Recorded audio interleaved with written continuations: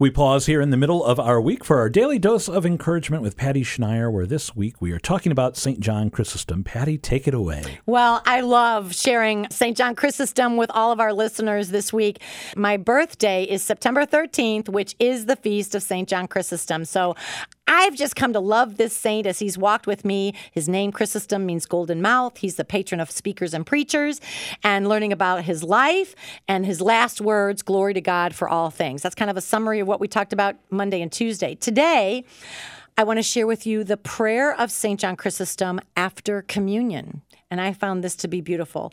So often, what do we really say to our Lord after receiving him in Holy Communion? And I love reading some of the prayers of the saints to help me make a really good Thanksgiving after communion. Instead of being distracted, instead of, watching some of the people return to their pews, it's very hard for me sometimes to really focus during that time after Holy Communion. So prayers of the saints I find helpful, so I'm going to share this one with you. Prayer of St. John Chrysostom after communion. Here it is.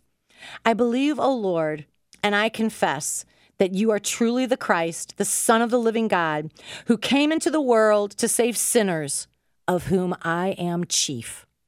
And I believe that this is truly your own immaculate body, and that this is truly your own precious blood. That's it, pure and simple. It's really an act of faith.